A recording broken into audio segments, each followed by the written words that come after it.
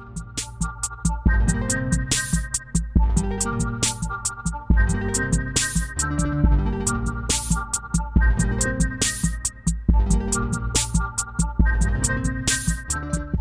right. Hello, and welcome to another exciting episode of What's New in Adapted Physical Education. I am here with four great scholars in the field of adapted physical education, maybe more broadly adapted physical activity for some of them. So it's just I'm really honored to be with them right now, and we're here and we're going to talk about their recent adapted physical activity leadership preparation grant that they're a part of. Where we recently had some of the PhD scholars on there and talking about it. We're going to talk about some of their specific programs, how they got involved with the grant, a little bit about them, and a little bit, which I'm always really interested in is the mentoring aspect of it too. Like, what does a good PhD mentor look like? So we're going to kind of tackle these broad questions and so on and so forth. But, at the very beginning, though, I just want to know a little bit about you all. And some of you are past Dr. Healy and Dr. Block, and Dr. Shapiro and Dr. Ross. This is their first time, but we're very excited to have them. So I'll just start let's start with in my order. I'll take Dr. Deb Shapiro is from Georgia State University. If you can tell us a little bit about yourself and your background in adaptive physical education, I would love to hear it. Sure. I'm thrilled to be here. So I'm originally from Toronto, Canada. And I grew up in Toronto and did my undergraduate degree in Toronto in psychology and physical education. And my parents were Big Ten graduates from the United States and said, you need to go to the United States for school because there were very few opportunities in adapted physical education in Toronto at that time. I think one of the few were in University of Alberta. So I moved myself to Michigan State University where I did adaptive PE and motor development. And then progressively moved south to Indiana University, where I continued to do adaptive PE, motor development, and educational psychology. And then finally ended up about as far south as I can go and still take it seriously without sitting on the beach at Georgia State University in downtown Atlanta.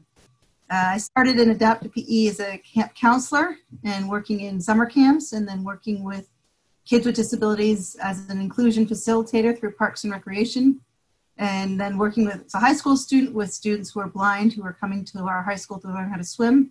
And I just gravitated to it. And that's where my parents said, go to the States. They got lots of big sports programs there. And so that's where I've done. And that's what I did. And that's where I've stayed all these years later. Very cool. We just had Dr. Nancy Spencer talking about disability models, and she's at the University of Alberta too. So lots of Canadian connections lately. Real quick, Dr. Shapiro, I didn't mention this, but can you broadly just state what your research kind of area is? Yeah, so my research at Georgia State University is really focusing on physical activity and sport for people with disabilities, particularly children.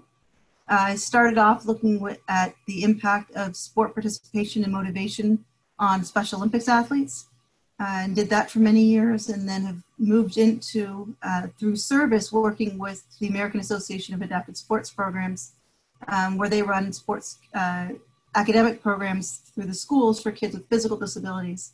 And so I started to do a lot of research with them, with their athletes and participants, looking at the impact of adapted sport on coaching, on motivation, participation, now physical activity using heart rate monitors to really gauge the impact that these programs are having for promotion and advocacy and continued funding to really look at the health and academic impacts that these programs can have on their lives.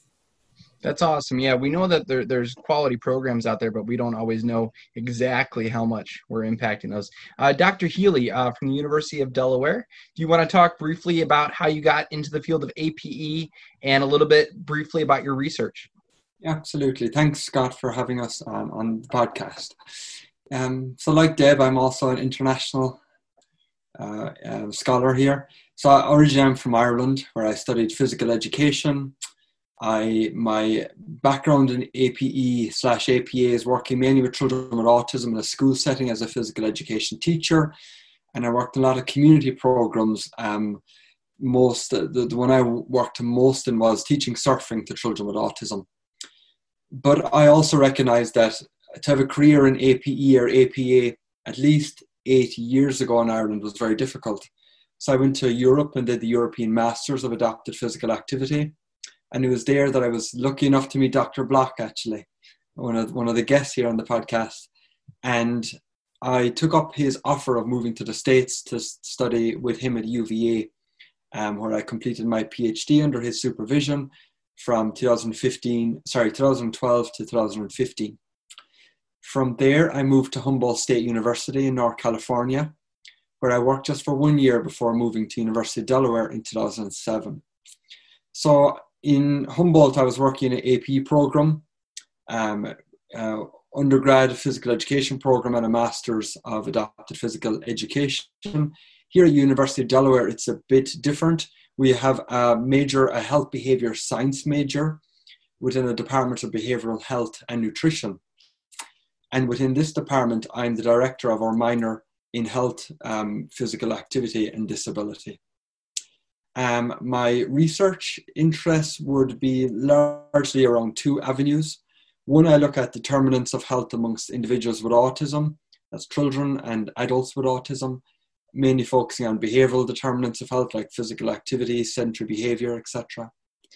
And then I've done some research in the last couple of years looking at web-based and parent-mediated interventions. So I've done interventions to increase physical activity of kids with autism using parents and web-based platforms, and most recently focused on kids with Down syndrome and motor skills using a similar type of intervention modality. I think that answers the question. Absolutely. And Sean was on my dissertation committee, and we've done a little bit of work using online tools too, which he's been a great help to me as well. So moving on though to Dr. Samantha Ross from the University of West Virginia. Tell me a little bit about yourself and your field and how you got in the field, and a little bit about your research. Yeah, quick correction, West Virginia University. Yeah, but yes, hi, thank you for having me. I am excited to be part of this consortium. I'm new in my faculty position. I'm starting my second year as an assistant professor at West Virginia University. So a real privilege to be part of this consortium and learning from all the great people out in the field of APE and APA. I would describe myself as a scholar in adapted physical activity. I do not have a teaching credential or experience in the physical education, teacher education world. My undergraduate degree was from University of Oregon in exercise science and psychology. And from there, I went and worked in a adapted horseback riding center, where I was really excited and intrigued by how this facilitated movement opportunity to explore and control that 1,000-pound animal and navigate and have agency in where and when you move, facilitates social interactions and growth and greater participation in the lives of individuals with disabilities. So kind of following that string of thought, I reached out to graduate mentors at Oregon State University, where they have a kinesiology program focused in adapted physical activity, and jumped in there and did both my master's and PhD at Oregon State University, really focusing in on how does movement facilitate social experiences and development, and how can we provide inclusive opportunities in which children and adults can engage in that experience, even in the presence of a disability or impairment. From this lens, Oregon State is a public health, they're in a public health school. So really had the opportunity to apply, I would call it a critical studies in disabilities lens, in saying how are health promotion programming and community-based physical activities being inclusive of individuals with disabilities. So I was able to pair my graduate studies with a master's in public health at Oregon State to take on a public health and population lens, along with my kinesiology movement studies type lens. Now that I'm at West Virginia University, I'm in a physical education teacher education program, which gives me an exciting opportunity to take this critical disability lens and take a look at how that might apply within a teacher education program. So how are we teaching about disability and framing it for future professionals within the classroom, and how does that impact their perspective and their capacity to deliver inclusive programming in both school and community fitness settings? That is very, very interesting. The last episode I think that came out was the disability models one, yeah. and Dr. Spencer was really like opened my eyes to how we use them. And she was talking about using these models as tools depending on the context versus that I ascribe to this model. I just ascribe, and I thought that was a really interesting way that she kind of said that, is using them more as tools depending on the context, which I found to be really enlightening. So Dr. Block, last but not least, University of Virginia. Briefly, if you could tell me a little bit about yourself and your research. Sure. So I studied physical education as an undergraduate student, and back in the late 70s, there were still many special schools, and I volunteered at a school for the deaf, a school for children with intellectual disabilities, and a school for children with cerebral palsy, and decided I loved working with children with disabilities. And so I went to The Ohio State University to get my master's, taught for 5 years in a school for children with disabilities up in Northern Virginia outside of Washington, D.C. And at the time, I met some of the people who worked at the International Special Olympics office. And they invited me to come and help them create a program for children with severe disabilities. I had been working with children with severe multiple disabilities at my school. And I did this the wrong way. For those of you who know about getting a PhD, you're supposed to kind of identify a mentor and say, hey, can I work with you? So they said, hey, you're going to be up here at Special Olympics anyway. Why don't you go get your PhD? Go to the University of Maryland. And I was like, well, who do I study with? And they said, you'll find somebody. Don't worry about it. Well, I just really lucked into finding Jane Clark, who was really well-known in motor development. And so I got my PhD in motor development with a minor in special ed. Taught for 2 years at Northern Illinois University, then I've been at UVA since 1992, where right now I direct the master's and the doctoral program in adapted physical activity. My research interest has been around inclusion, a variety of aspects of inclusion, attitudes of parents, attitudes of the children, attitudes of peers, attitudes of teachers. I kind of shifted into self-efficacy and how can we better prepare future PE teachers. And so that's still an area of my interest. And then I'm also shifted a little bit more into the autism area as well, physical activity in children with autism. So that's a quick background on me. Yeah, well, thank you. You know, and this is also something for you all, is that I will jump off the guiding questions if you're following those too closely, because my next question is, you know, you brought up like this, like we're all five of us have gotten our PhD, right? Which is this weird experience. It's a great experience, but also like this strange, unique one. And I guess, you know, before we start talking about your PhD programs, in your eyes, what, you know, or your own experiences, why would someone go and get a PhD? I'll jump in. When people approach me about this, I say it is your union card that you need to teach at a university. And if that's your ultimate goal, then you should get your PhD. If your ultimate goal is to do anything else, I don't think I would put myself through going to get a PhD. But if you really want to be a university professor, you need that PhD. And so that, to me, is the main reason. I think some people also do it because they're interested in the intellectual part of the profession. So they might be interested in shifting from the direct teaching to looking at preparing, like Dr. Block said, the next generation of teachers. But aside from that, I think it's also the connection to understanding research, conducting research, looking at research questions, just having a curiosity for something out there that's more than just the hands-on teaching. So I think there's some people that sort of gravitate to that element of a PhD program.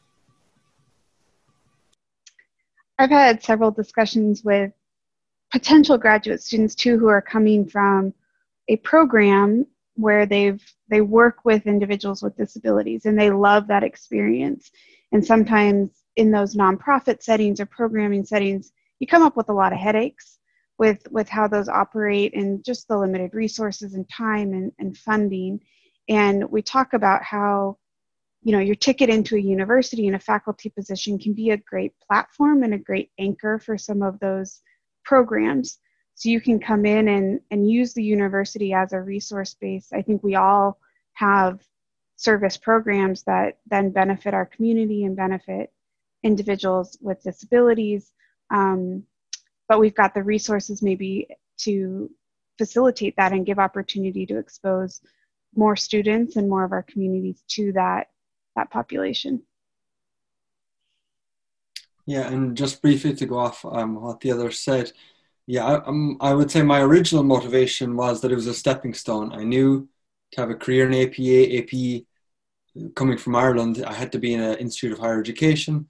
So initially, I think I entered thinking this is a stepping stone, but I think I quickly realized why I really enjoyed my PhD process.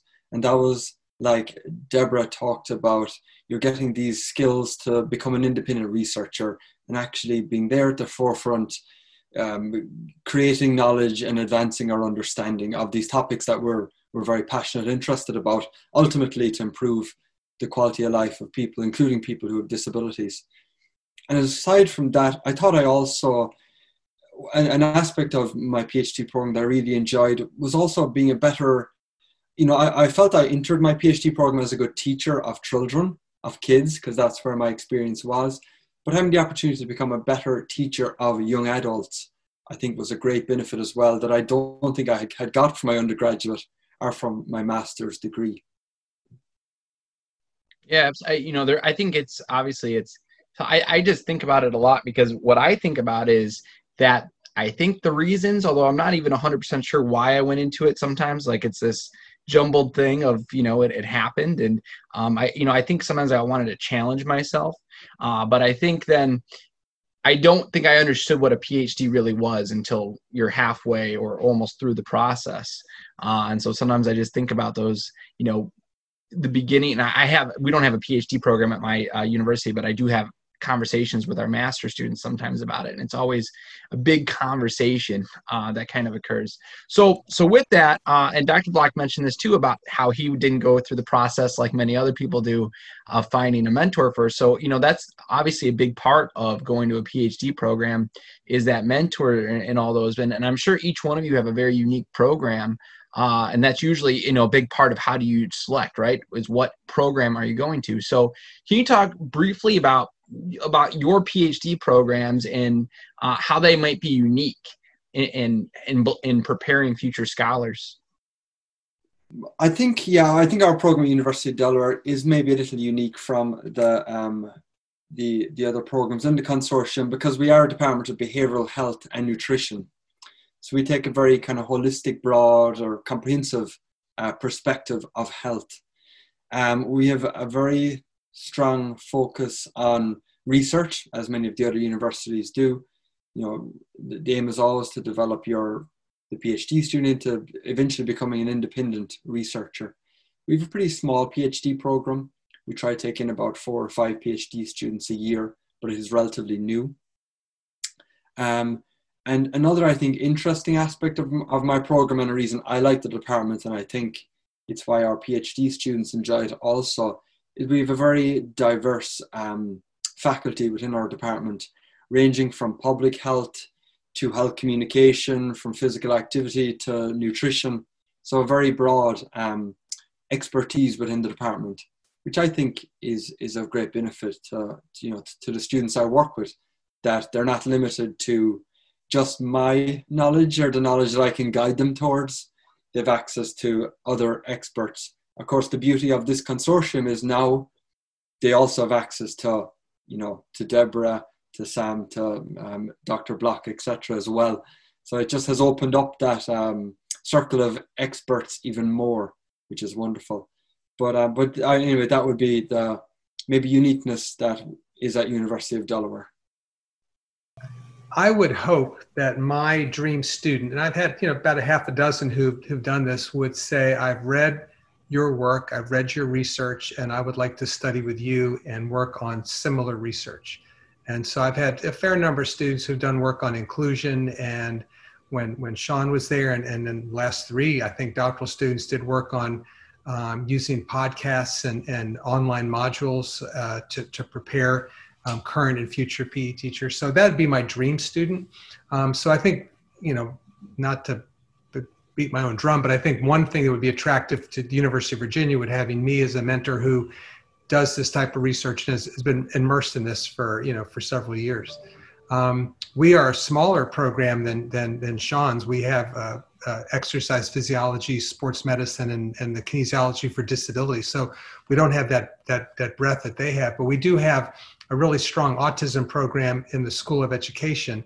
And many of our students, I think when Sean was there, perhaps, I don't think it was there actually when you were there, Sean, but that's a nice place to do some collaborative research. They do some really good stuff. They have some really good researchers there. And then I think the other thing would be just the community connections that I have since I've been at the university for so long. Is probably true for Deb in Georgia, but when it comes time to doing research and doing your dissertation, other studies, I have access to community schools for kids with autism and things like that, where I could, pretty much ensure that you're going to get a good population for your study. So. Real quick, Dr. Block, on one of your points, you said that, and we're going to talk about, the art of being a mentor maybe, but, do you think, and this is to everyone, and we'll go back to that question I asked, do you think that it's more important for PhD scholars to pick a program or to pick a mentor? Like if they're selecting, is the mentor the most important aspect for them to choose when they're choosing these, or is it the program as a whole? I think all the programs are going to be strong. I think having that bond with your mentor, I think, is pretty important. And again, ideally, and I do this, if someone said, I'm really interested in sports for people with disabilities, I'd say, you probably want to go down to Deb Shapiro and study down there, and if someone is interested in autism, while I feel I have a strong background, I would recommend perhaps Sean or maybe Megan McDonald at Oregon State. So there are people who are strong in areas. I recommend those types of things. The mentor. I'll go back to your first question for a minute and talk about what makes it unique, because I think that connects to the mentorship. So at Georgia State, we're health and physical education, teacher education programs. We're a PEAT program, or PEAT concentration within the Department of Kinesiology. So we are very heavy physical education, teacher education. So from that perspective, our core courses that you would take as a PhD student really look at advanced thinking of teaching and research in general PE. And then this connects to the mentorship, because if you're coming to Georgia State, you have to have an interest in teacher education, but then you get to do the minor or the concentration in adaptive PE with me. So that's where that mentorship comes, is you part of a bigger program of 2 or 3 other faculty who are teaching in PEAT, but you also get the focus in adaptive. What also makes it unique for us, I think, is that because we're part of a college of education, we're very focused on teaching. And so our doctoral students get a lot of teaching experience, which I never had as a doctoral student. So that's a second element, I think, that makes it very unique, because you're teaching in a college of education that values quality teaching. And the third part that, again, connects to that mentorship is that my research is not in PEAT. So while you're studying in PEAT, my research is not in PEAT. It's in physical activity and promotion and social psychological factors that influence sport participation. So I have the connections and contacts within the community to work with disability sport groups, whether it's children or adults, congenital acquired disabilities, whatever disability you want. We're in the city of Atlanta, so you have literally your hand at every fingertip that you can reach out and touch. So those are some of the elements that make us unique, is that I have the research and the focus in sport while I'm still teaching in a teacher education program, focusing on physical education in the schools. So I can combine a variety of different areas. So when you're thinking about mentoring, that again is that sort of other connection, is that you're looking at the mentor, in this case, someone like myself who has the combination of both sport and teacher education to build some bridges that way. This is Dr. Ross from West Virginia University. I have to agree with what everyone said, and one thing that I think is really standing out is how we're all mentioning the type of culture that's within our programs and where our programs are situated within the university. So Dr. Shapiro just shared that she's in a program of education, so that value on teaching and educational design. Here at West Virginia University, our program, our doctoral program, is within the College of Physical Activity and Sports Sciences, within the actual School of Coaching and Teaching Studies. So alongside our PEAT program, we have coaching education, sport psychology, sport management, and have a very heavy focus within our doctoral work on curriculum development, teaching in higher education, the theories and models that go beyond that, and opportunity as a doctoral student to then apply that as the instructor of record for some of our undergraduate courses. And we've really all spoken as mentors to this idea that you're, as an incoming PhD student, you're coming into a program and culture. So what skills are you going to gain from that program and what's emphasized within that program? So is teaching highly valued? Will you have mentorship and guidance and opportunity for teaching within that doctoral program? Or is it really heavily emphasized in research and research experiences on big grants? And then your mentor helps you hone in on that in one specific area and topic, and really aligning with your mentor is so important because it helps you get engaged with the research, find interest, and then stay engaged as you kind of build your own skills and your own line of thought. And I think that relationship is invaluable and can really make or break the program that you're in and the success you're feeling as a PhD student. Yeah, and we keep kind of knocking on this PhD mentor thing and such. So let's kind of dive into that. And first, like what does it mean to be a PhD mentor? I found, what is their role exactly? And Samantha's kind of talked a little bit about that. But what is your role as a PhD mentor? Well, it goes beyond academics, certainly, I think. First and foremost, it's academic, I guess, because that's why somebody is there, is to learn, get the content knowledge through courses. The second role, I would say academically related, is certainly the research. I think all of our schools are pretty heavily emphasizing research, both for faculty for tenure track positions and tenure. So that trickles down to the doctoral students who are doing research. So certainly to help guide them in how to think through research and to become independent scholars. So that's sort of the academic side of it. But I think there's a personal side to it also. You get to know each other for 4 or 5 years. So you see them grow as professionals and scholars, but also personally in their own lives as they make their way, usually in a new city. Some get married, some have children as they're going through the program.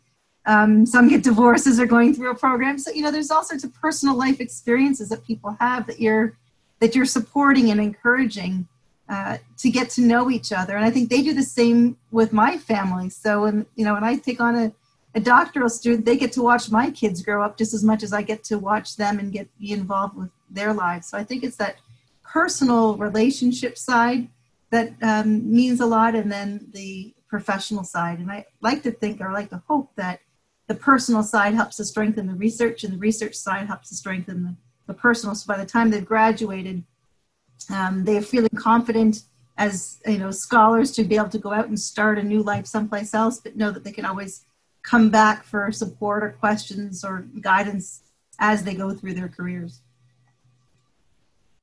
I want to jump off that because in recent discussions with potential students, they even the word research is scary, and really kind of off-putting for a PhD program, especially when we're drawing in experienced teachers in APE, where they love the teaching, they love the service, they've got that rich experience, but the idea of like, what is research and what are we doing, can be a little bit off-putting. And part of our role as mentors is to, I think, unveil a little bit of what research is and really highlight that it can happen in so many different settings in so many different ways, where you ask questions about what you're doing or how you're teaching or how someone's learning, how the program is going or changing or responding to different opportunities. And it's not the bench science that everyone thinks about. So trying to really shape and expose our mentees and our scholars to different types of research and how you can engage in it and then apply it. I would also share that I think our role is kind of uncovering the hidden curriculum of higher education. It's not a clear path as to how you succeed in higher education, and if you're not familiar with the structure, the organization, the expectations, it can be difficult and can be barriers for students trying to navigate that system. So what can we do to help facilitate, how do you go to a conference and get the most out of it? How do you network and build your connections for research and future careers?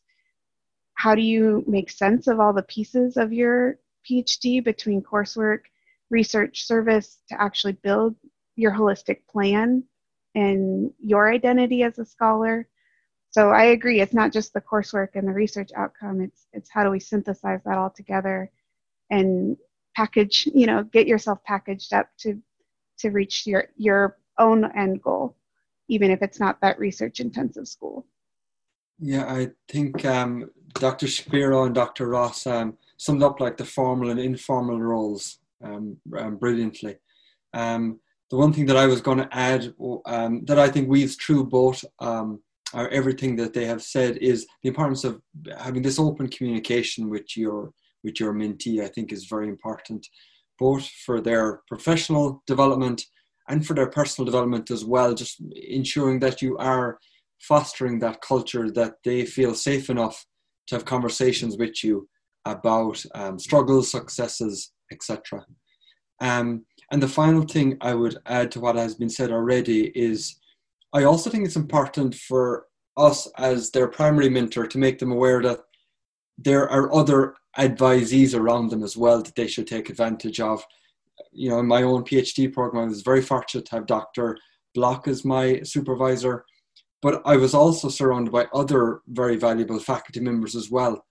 And I try to do that for my current mentees as well, that I try to, encourage them to interact with other faculty members who have expertise that I certainly don't have. So there are just 2 points I wanted to make. Absolutely. I think that piece about, them learning from their peers is really valuable too, because, and especially, if you're in the same area, you're probably going to know them for 30 years, and you want to develop those relationships and continue learning. Dr. Block, I think you have the most experience as a PhD mentor, and I would love, to me, we don't have a PhD program, as I said. So one of my goals eventually is, to have a PhD student. And to me, seems a little overwhelming because, as Dr. Shapiro and such shared, like, you're almost a parent at some point. Maybe not quite a parent, but the roles are very time intensive and very interpersonal, and all these things. And I would love to hear what your thoughts are on, how you navigate that role. Yeah, I thought everybody beautifully shared the role of a mentor, and it's hard for me to add to what Deb and Samantha and Sean said. I think that personal relationship and that comfort level that everybody talked about, I find I have a doctoral student now who just finished her comprehensive exams.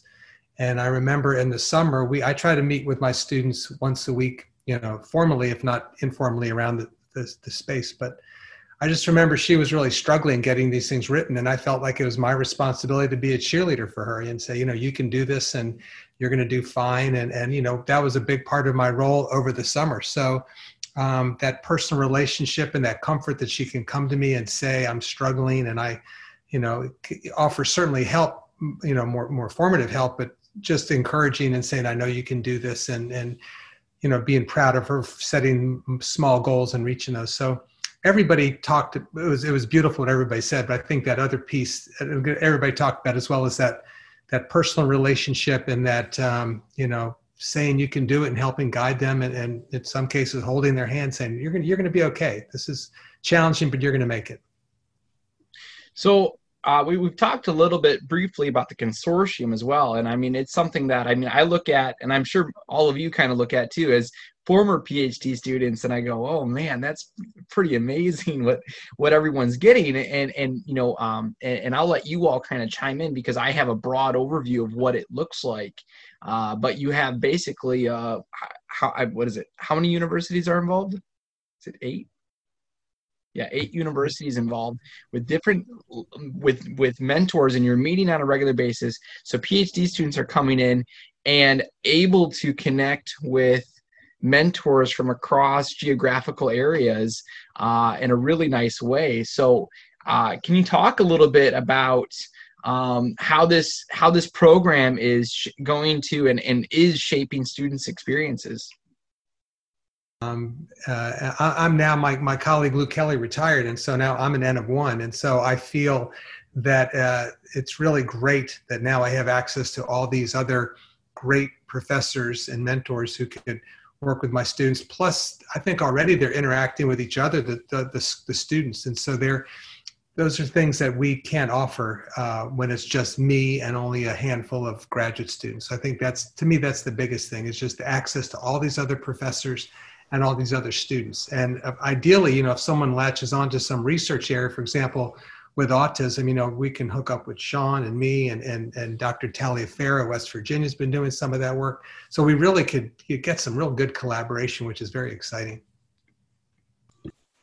Yeah, I'll be the next N of 1. So the N of 1 means that you are the only faculty member in adapted physical education, adapted physical activity in your program. And so I've been that for 23 years, my N of 1. So it is, for me, I know most of the faculty that are part of the consortium, but never had a chance to really interact with people on a regular basis other than seeing people at a conference. So that's been really nice.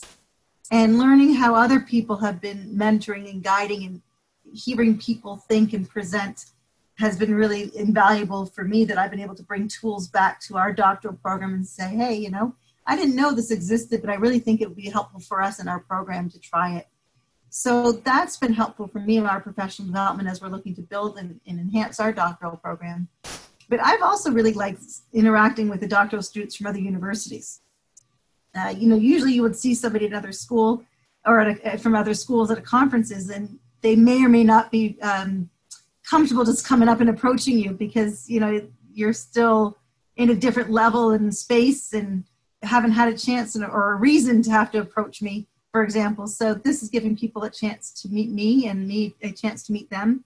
And I think that builds a comfort zone, that they have somebody else that they can go ask questions of and just interact with professionally. And I do also see, as Dr. Block said, those research connections. I'm working with one of his doctoral students, and then my doctoral student has found a doctoral student at Oregon State to work with on a research project. So the interactions and the webs that are forming from this, I think, are really, really significant. And I think they just take time to develop and evolve, but I think the potential is really there. It seems to, I had some of the PhD students on recently, and they're talking about the areas they're interested in, and a lot of them are areas that we've barely covered in our literature. So it's like exciting that they're going to be able to probably tackle those in a nice way and with all those collaborations. Again, it's from, I'm only 3 years out of my PhD program, and I'm like, wow, I wish, you wish you came in during that time. Anything to add, Dr. Ross or Dr. Healy? After you, Dr. Ross. Okay. Well, I'm fortunate to be an N of 2, West Virginia University has myself and Dr. Andrea Talaferro as our adaptive physical education, physical activity core group, our APE team. I find it very valuable to be in this consortium because I am new faculty, junior faculty, and having an experienced mentor here to mentor me about mentoring is only going to strengthen the type of support incoming PhD students have. And again, seeking that support, and like Dr. Shapiro said, the ideas and recommendations and things that you can bring into your program and your own mentorship are built into the consortium, not only to boost the students and the scholars, but also to boost the faculty at their different stages of their career. So it kind of has several tiers of this consortium with the intention of building the capacity of the field as a whole. As PhD students, that informal discussion is so invaluable with all of these other faculty at different stages. And I think it gives you a little bit of light at the end of the tunnel to be like, okay, I can see myself in that position, and that's what I'm working towards. Even if it's not, becoming your mentor, but it's maybe seeing yourself in a role very similar to someone else in the consortium. It kind of helps put the pieces together to see what you're working towards and who you'll be working with. So all of a sudden you become colleagues with your advisor and also the other faculty on the grant, as well as other students on the grant, to help kind of, boost you up as you move along your career pathway. Yeah, the point I was going to make has just been made by Dr. Ross. I was going to emphasize that tiered mechanism that is built into this grant, and me as well being a less experienced faculty member, I really benefit from the opportunity to work with other people on the grant who have mentored students for years and decades in some instances perhaps. So that is very comforting for me to have that support around me, as Dr. Ross said, so I can give the best support as possible to my students. Yeah, and I think Dr. Ross briefly said too, obviously this is going to benefit students and you all, but also the field. I mean, bringing our comprehensive knowledge together in some ways to then try to create the best that we can. I think it's going to be really, really awesome watching our field grow in the next, 5-10 years with that. And what I love is what we've all shared is that we are infusing APA across so many different sectors. We've got us in public health and in education and sport, that students and faculty all get to see how this field can apply in all of those different areas and learn from each other. I don't know, it just feels like it's got a bigger impact and a bigger reach when we start to see all the different areas that we're working in. Absolutely, and I'm sure he'll be listening at some point. But Dr. LeVay and I know I told you at the beginning, we're talking recently about your grant because everyone's talking about your grant. But we were just saying like that this is like the biggest thing since APINS in our field, that you've created this thing, this networking thing you're absolutely going to be creating the future leaders in our field, and it's awesome to watch, and I'm happy just to even be contributing a podcast to it. So it's very awesome. So my last question is, okay, so for listeners out there that are contemplating a PhD and where they might go, what advice would you give them? I'll jump in. So I think it goes back to what I said about choosing a person rather than a place. Unless you love Atlanta or love Morgantown, West Virginia, or have a dream of living in Newark, Delaware, which, Sean, no offense, I don't think anybody has that dream, but I really think it should be a person, and I think there's so many great places, talk to different professors, find out what their research interests are, try to get to know them a little bit, and then it should be a thoughtful decision that, I really want to study with Susanna Dillon at Texas Women's University because and then you should have a good reason, or I want to, study with Martin Block at the University of Virginia. But I think that's who you want to be with. You want to study with someone as opposed to going to a broad university or broad program would be my recommendation. It's a little of the hidden curriculum I think I was alluding to earlier, is that it's not always clear that part of applying for a PhD program is having a mentor to advocate and like really champion for you to come join them, and how important it is that you do reach out and have conversations even before you've applied. So who's that person? Who do you want to connect with? How can you start a conversation with their research or their involvement in different sports or adapted settings that can help you get that foot in the door? I'll just make a plug geographically. I think Atlanta is one of the top cities in America. So I've had a lot of good times there. So Deb, talk a little bit about your program and plug Atlanta if you want to. But yeah, it's interesting. I was listening to Dr. Block talk about the mentor, and I agree 100% it's the mentor.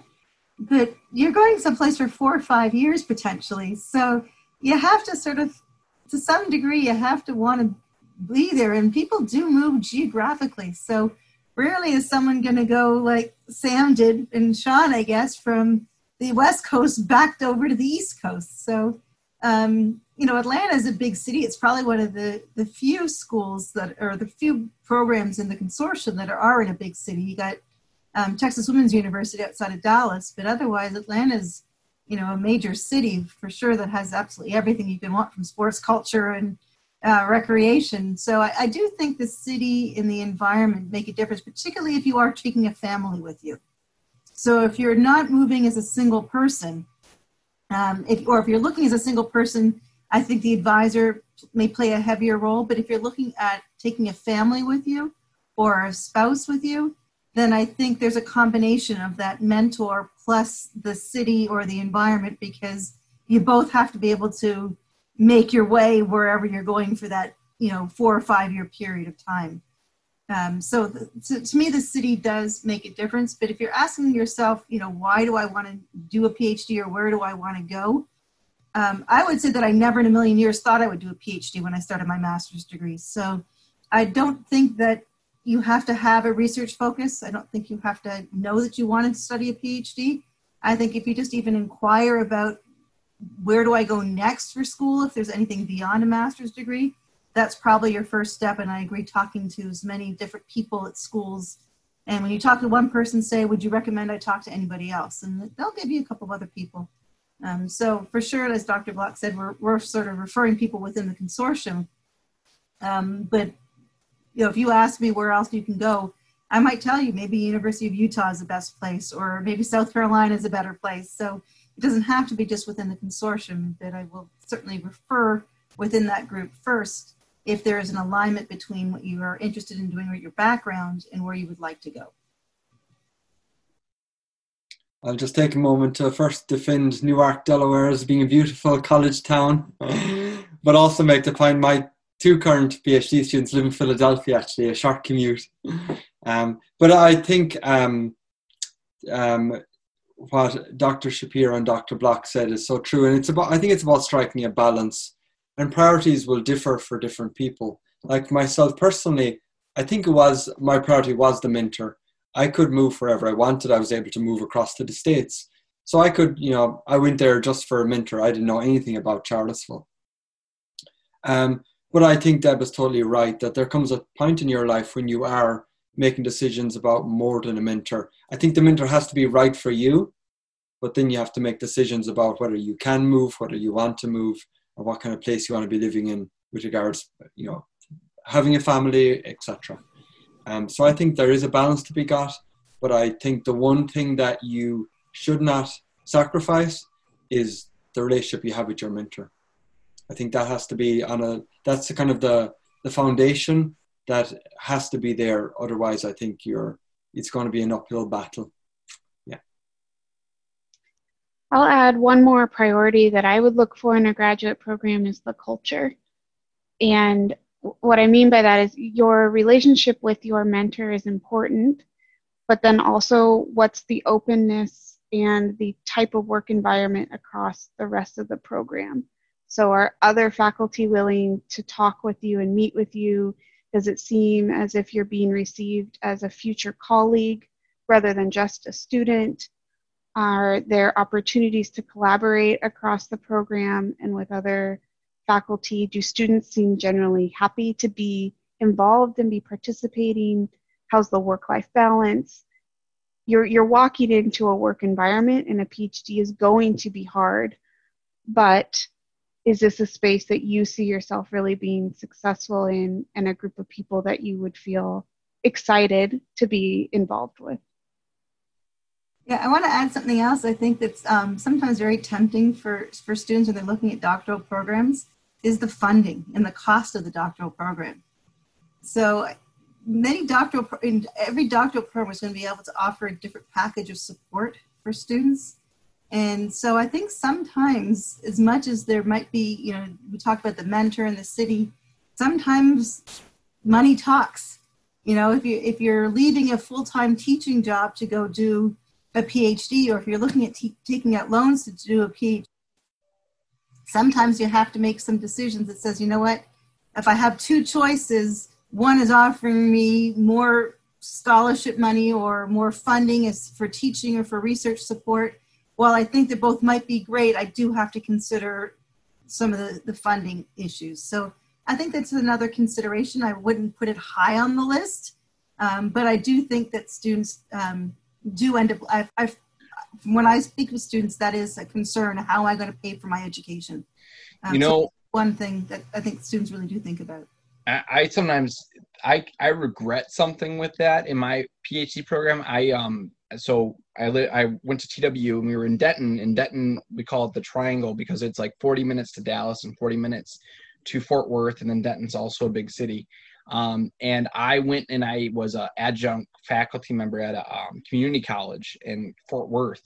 And I remember having to drive sometimes like 2 hours because I'd have to go back and forth to that. And I almost regret that a little bit because I felt like taking it on, and obviously that's not just funding, but just kind of thinking about, doing all these extra things, trying to make sure that I'm making this extra kind of a few $1,000s. I felt like put this crazy stress on the year that I ended up doing that. And I kind of regret doing that and wishing that I just focused more on that, on the research and the experience and such sometimes. But obviously, yes, that's a huge thing that people have to think about sometimes with funding and stuff. But I would also, and from my experience, sometimes think when I look back at those things, I think, man, I wish I just didn't focus so much on doing that extra thing to make a few extra dollars at that time and really just sucked up that experience. But yeah, obviously those are huge things that people have to think about. So to end, here at West Virginia University, we're still recruiting and looking for scholars to join us on this APE consortium grant, starting as early as this August 2021. So please reach out. At Georgia State in Atlanta, we admit every semester, fall, spring, and summer. So if you're graduating in December, you're not sure what you're going to do with your life when you graduate, you might as well just keep on plugging away in academics and move to sunny hot Atlanta and start in spring or summer. Yes, and at UD, originally we were going to take 2 students, which I have, but potentially we can take a third. So absolutely, we are still accepting applications and happy to talk to anybody out there who's interested. So evidently people love me because I have 4 people I just interviewed for one position. So what I'll do, Samantha and Deborah and Sean, is whoever I end up not selecting, or even before that, I'll say there's some other great options through the consortium. But yeah, I feel really fortunate. I sent out a quick email to alumni and I got 4 quick emails saying, hey, we'd love to study with you. So I'm in a good place. Well, yeah. And all of these options at Georgia State and University of Delaware and West Virginia University, all are fully funded graduate research assistant positions. So tuition waiver, stipend, professional development dollars, and an opportunity to be a scholar on this exciting kind of national APE consortium grant. Mm-hmm. Absolutely. And real quick, the other universities are Old Dominion University, Texas Women's University, Ohio State University, The Ohio State University, and I'm missing one. Oregon State. Oregon State. Thank you. Yeah. So again, thank you very much. I'll snap that one. So yeah. So thanks again for coming on the podcast and talking a little bit about your programs and being a PhD mentor in the consortium. I am so excited to see what's coming up next on the consortium, and I think soon I'm going to follow up and talk to Dr. Hagel and JK about them creating the grant, which I'm excited about as well. And then hopefully later on down the road, some of your PhD students are going to kind of do a podcast takeover and share their own research is at least what we're kind of talking about. So I'm excited about all this. So thank you again for coming on.